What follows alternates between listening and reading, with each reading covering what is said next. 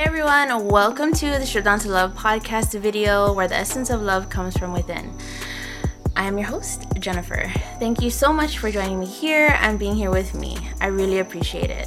So, I feel like I haven't done this for a while, and this is gonna be, I'm hoping, I say this every time, a shorter episode. So today's episode is, we're just gonna dive into ego, and we're just gonna shine a little bit of light on it. It's not gonna be too in-depth, but there are just some things, that I came across and I really want to share. All right, so before we get into it, let's do the opening meditation, which is also very, very beneficial for me. When you are ready, allow yourself to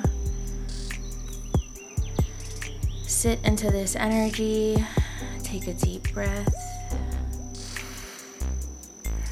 The opening meditation helps us to become open to the information and ready ourselves to listen and to calm our soul before we get into it.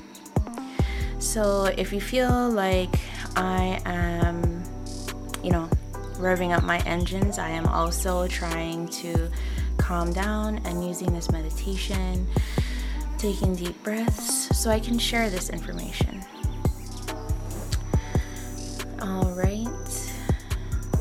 For me, in my mind, I am gathering a comfortable blanket for my energy to sit on and wrapping it around me.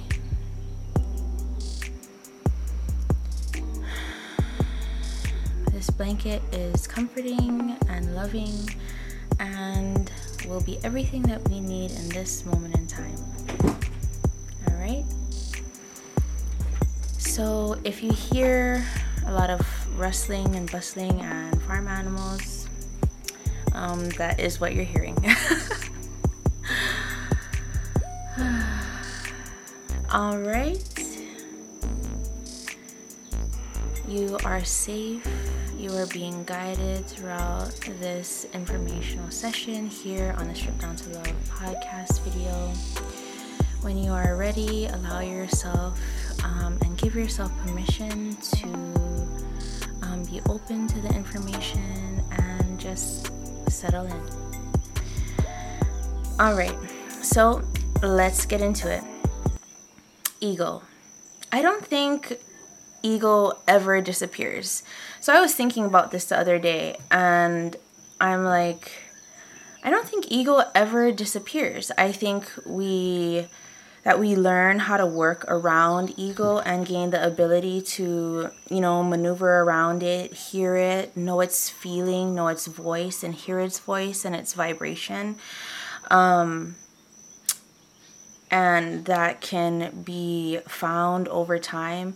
But I feel like each layer of spirituality that we go through, there's the next level of ego that we have to learn about. And we know all of the past feelings, vibrations, voices, thoughts of ego. And so just basically every level of spirituality that we meet, we will also have to meet another level of ego, right?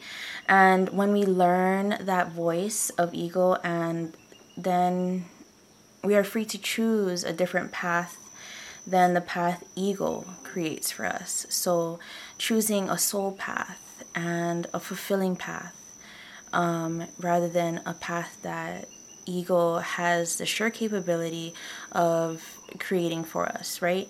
And these are obviously two different paths, but interconnected into one being, which is us. All right? So I also think that we have to go to our shadow side and learn about ego. And shadow and ego, we're always learning about, okay? Ego, for me, like, I visualize it as sitting, and like it sits in a cave and waits for opportunities to like swim by, like an eel. So imagine opportunities crossing the cave that our ego lives in. And if we are too fearful to stick our neck out, and then we watch the opportunities just float on by or pass us by, because we're too scared to, go out into the light and to say yes to soul growth and to soul opportunities that make our soul happy and have us feeling fulfilled, right?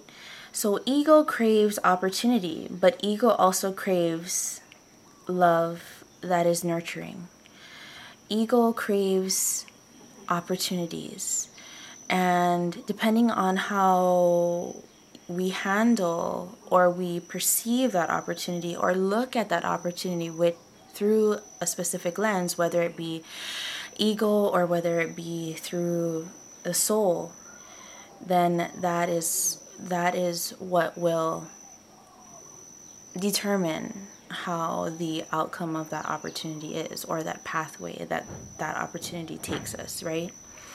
And just remind yourself that ego also craves love that is nurturing. This is one of the many steps we can take to feel the power of our sun across our skin, that warmth, that power, that ability to grow. So by shedding love and light that is nurturing and working with ego, that is how we can empower ourselves, and that's how we can summon power from a different toolbox rather than the toolbox of ego. Okay, so exploring our shadows helps us to work with ego and change patterns that we are uncomfortable with, or that patterns that have not taken us or continuously take us down a unhealthy path, right? Oh, I keep running into the same type of person. I keep compiling episodes in my life where it's not healthy for me. It's not healthy for my mental health. And so I think a while back I talked about how I just kept on, running into situations that made me more angry and more angry.